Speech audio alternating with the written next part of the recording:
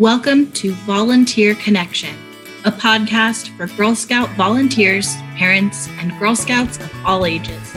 I'm your host, Sarah, coming to you from sunny Arizona.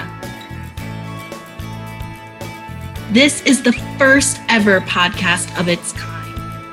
We're bringing you interviews with Girl Scout volunteers from across the country and even the world. Conversations with high-achieving girls who set big goals and crushed them. And panel discussions and debates about the latest news and information related to girls and Girl Scouting.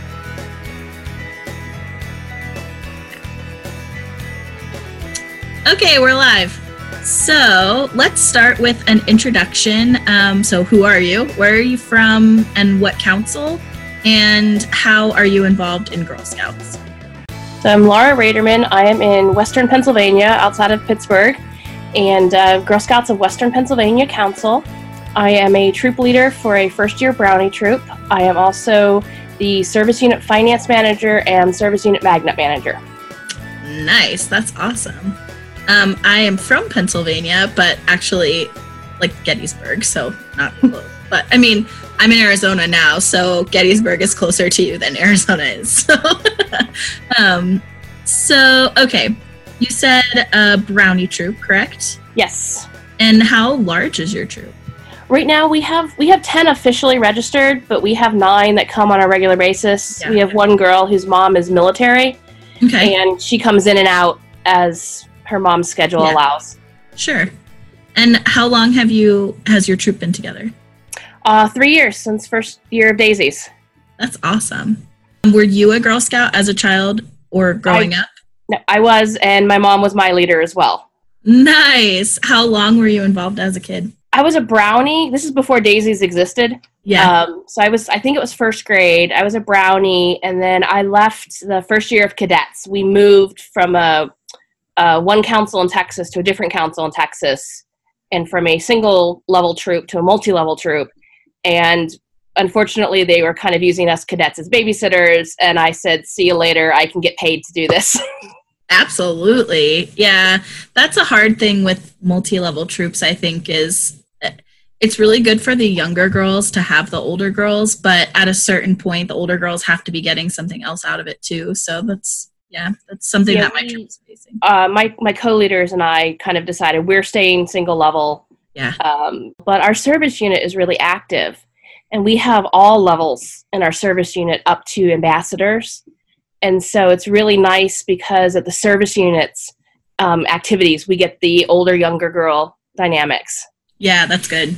It's interesting to hear both sides. Like, I think that's something that a lot of newer troop leaders or people who are considering becoming troop leaders, I think that's something that a lot of people struggle with, is the idea of like, do I do multi-level? Do I do single level? What are the pros and cons, But single level is great. That's what I did growing up, and I loved having all girls from my grade. So I think that's a really good method also. So what's one of your favorite memories, as opposed to being a babysitter? What's one of your favorite memories from being going camping? We were in Western Texas, so outside of El Paso area. And we went camping in Alamogordo by the Space Center. And I just remember typical desert weather, burning hot during the day, freezing cold at night. We were in tents, and there were 6 of us. We were all trying to fit in the same sleeping bag to share body heat. And while, at the time it probably kind of sucked, now that it's like, that was pretty cool. That's funny. Yeah, I think sometimes the best stories come from when things don't go as planned, or when something unexpected happens, like some kind of obstacle or challenge that you have to overcome. And then overcoming those are the memories that stay with you, and also those are where the life lessons come in too. So that's awesome. What made you decide to get involved as a volunteer? My daughter, she's in my troop. She wanted to do Girl Scouts, and turns out a bunch of the other girls from her dance class also wanted to do Girl Scouts. So we started our little troop. The leaders were from the girls' moms. And we're kind of weird in that we bridge multiple service units. we're assigned to one service unit or community because of where I live, but we have girls from all over the area. All these girls do not go to school together, and so it's really nice. That's really interesting.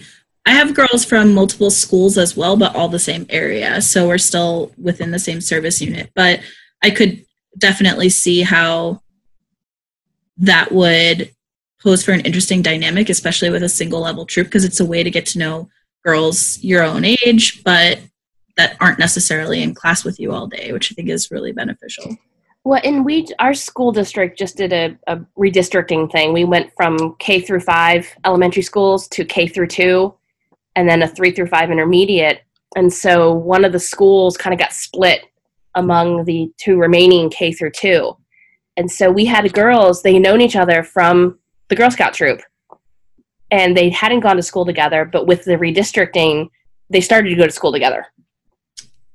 Yeah. So they already had somebody they knew. That's great. What makes you continue to come back as a Girl Scout volunteer? I think it's the girls. Started because of my daughter, but I've told her that even if she doesn't want to keep going, I'm going to keep going because I find a lot of fulfillment helping these girls become strong women. That's awesome. And I happen to work in a very male-dominated field, and encouraging these girls to think for themselves and be their own person now will really help them later when they decide, hey, I want to be a rocket scientist, or I want to be an English teacher. They have the confidence to do what they want to do. It is, outside of Girl Scouts, I'm in the information security industry. I work with a lot of women's groups to show teenagers what it's like to be in cybersecurity and what they need to do to get there. And so it's really good to see all these women coming up and saying, hey, I want to do this. So what is one of your proudest moments as a Girl Scout volunteer? It would be this Thursday. We were going to do our first aid badge with a EMT friend of ours. She texts me at 10 o'clock in the morning and says, I'm sick. Can we cancel and reschedule? And our meetings are Thursday nights. So while I work full time, I had started to sort of plan the next couple meetings as like, okay, let's accelerate that. On my lunch hour, I went to Joann's. I got the materials I needed. I'm in the 20 minutes I have between getting home from work and getting to the meeting, I was able to cut some of the materials and stuff that we needed. And the girls loved it. The other volunteers, I had texted them when the EMT texted me and said, hey, I'm canceling, just so that they kind of knew what was going on. But they all afterwards said, hey, that was a pretty good meeting. I'm like, oh, God, thank you. What did you end up doing? We started Girl Scout Ways, and we ended up making sit-upons. Oh, perfect. So duct tape, awesome. vinyl. What is one of the coolest adventures or experiences you've done with your troop? So, like I said, I work in cybersecurity. I work at a university that has a robotics Lego. Well, that's not Lego at that age, but the robotics teams for high schoolers. And I called them up and said, hey, I have a troop of daisies that really want to learn about robotics. Can you help us out? So we took the daisies down to the robotics. It's a lab. It's at a university. So it's the robotics lab where they had built last year's competition robot. And the girls got to play with all the different older robots, learn how the robots were made and designed. And this was almost 2 years ago, and they're still talking about it. In our council, Arizona Cactus Pine, the Lego Robotics Leagues, or whatever it's called, that's super popular. And it's something that is so far out of my comfort zone that those robotics badges and stuff that have come out, I just think, oh my gosh, I really want to do this stuff that I'd be learning on a second grade level with my second graders. I don't know what any of this is either. I didn't learn any of this either. So having resources like that is perfect. Well, what's nice is if they're in the first robotics league, which is the high school level, one of the competition requirements is community outreach. And so they get points towards their yearly goal by doing community outreach. And so the robotics team used us as one of their community outreach projects. And so it's good to ask. So if those teams exist, ask them. Yeah, that makes a lot of sense. So how would you go about finding a team in your area to reach out to? So if you ask any high schoolers, they might know somebody who's on one of the teams because it's all 9th through 12th graders. Your local school might know how to get in contact with them because they are primarily at universities, but there's actually 4 leagues in the Pittsburgh area. The big one is the one at Carnegie Mellon, which is the Girls of Steel, which we visited. But there are others that are just high school level. And so asking around, especially at the universities and the high schools, to see, hey, is there a team that we could talk to? That's really good advice. I'm definitely going to check that out. Hopefully that'll be helpful for somebody listening as well. Okay, so what's one of your craziest or silliest Girl Scout memories with your troop? My girls are very, very high energy. And we meet after work. We have all working parents. So our meetings are from about 6:30 to 8. And at that point, most of the parents are ready to call it quits. And the girls are running around like mad. And so we've started kind of instituting, we call it silly time. One of the girls, they take turns leading it, and they're kind of playing like a Simon Says or a variant of Simon Says. So like we might have an animal theme, Simon Says. So all the moves have to be, Simon Says jump like a rabbit, or Simon Says jump like a frog, or dance like a monkey, all of those, different themes. And so the girls love it, and it gives us adults a chance do we need to give any information to the parents? Do we need to do any paperwork? Do we need to regroup on something? But it's great because the girls really go wild with it. That sounds like a lot of fun. Girl Scouts isn't just to help girls grow, it's for adults to grow too. And that's actually one of my favorite things about Girl Scouting. So what is one way you've personally been impacted or changed through the experience of volunteering? I have grown a lot of patience. I am not the most patient person in the world. And, you can ask my husband about my ability to take care of a baby is horrible. But working with the girls, I've learned that not everything has to go perfect. Not everything is an engineering problem. People are not computers. And kind of learning that softer skills of life that as a cybersecurity person, not necessarily my strongest suite. What has been, this might be similar, but what has been the biggest challenge for you as a troop leader? It has been managing the girls at meetings.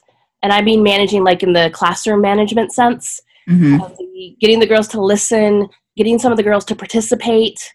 Some of them, they're real shy and they just don't want to participate. Some of them are just in bad moods. And kind of that learning that management of, okay, we need to have some silly time in there. It can't be like school.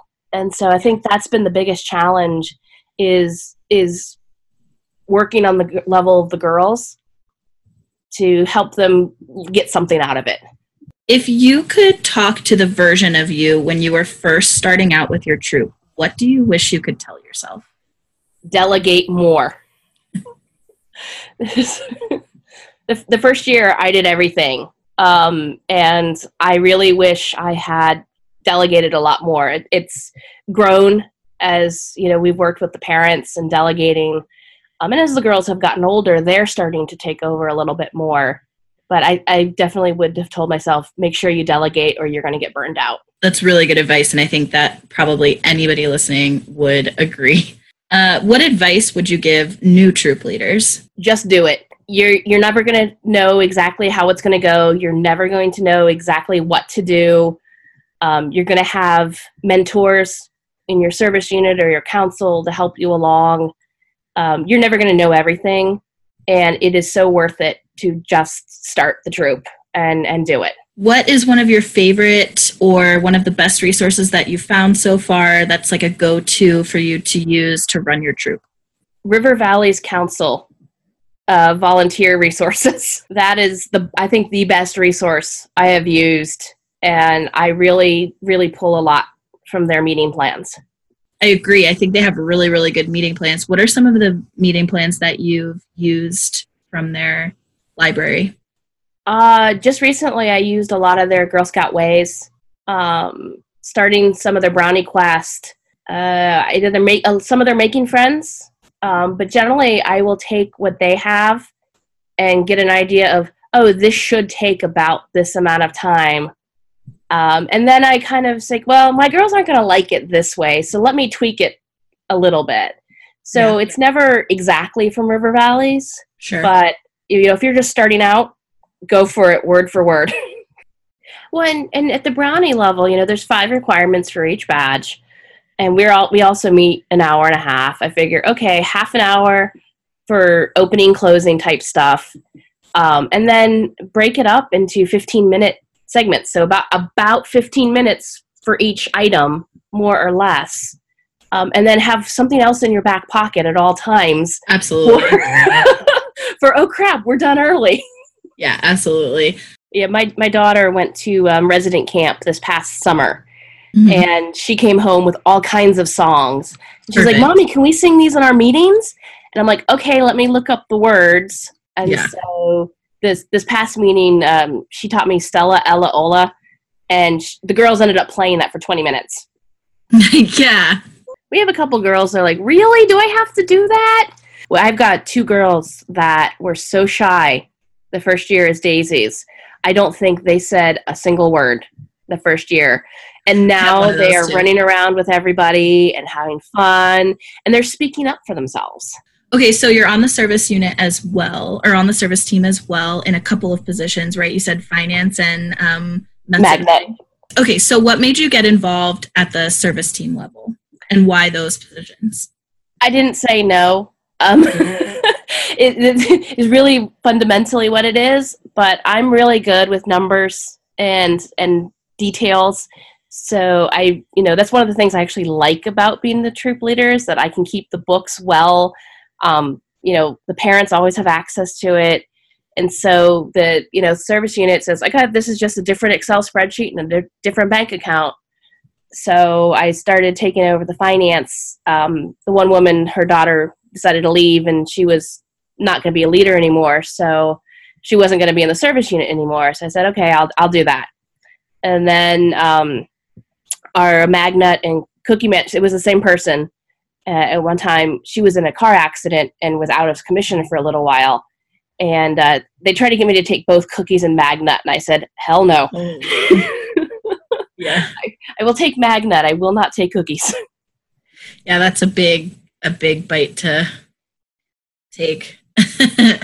So how long have you been doing these positions? I started about middle of last year. So it's about a year now.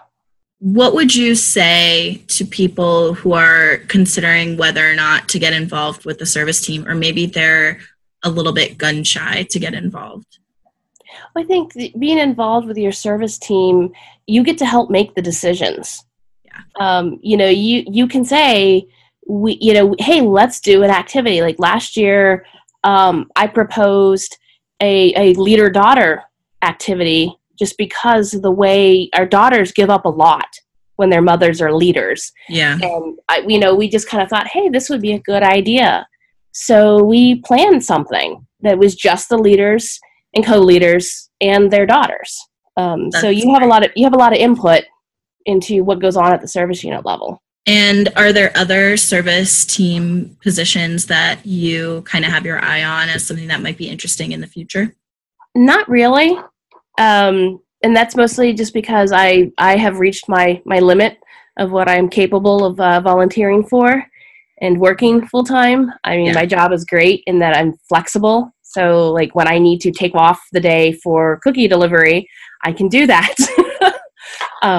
But I don't think I can do any more and still do it well. So one other thing that you had mentioned that I kind of wanted to ask a little bit more about, if you don't mind sharing, is about how you manage your troop finances, because you mentioned it's one of your strengths, and I don't think that everybody feels that confident in managing their troop finances.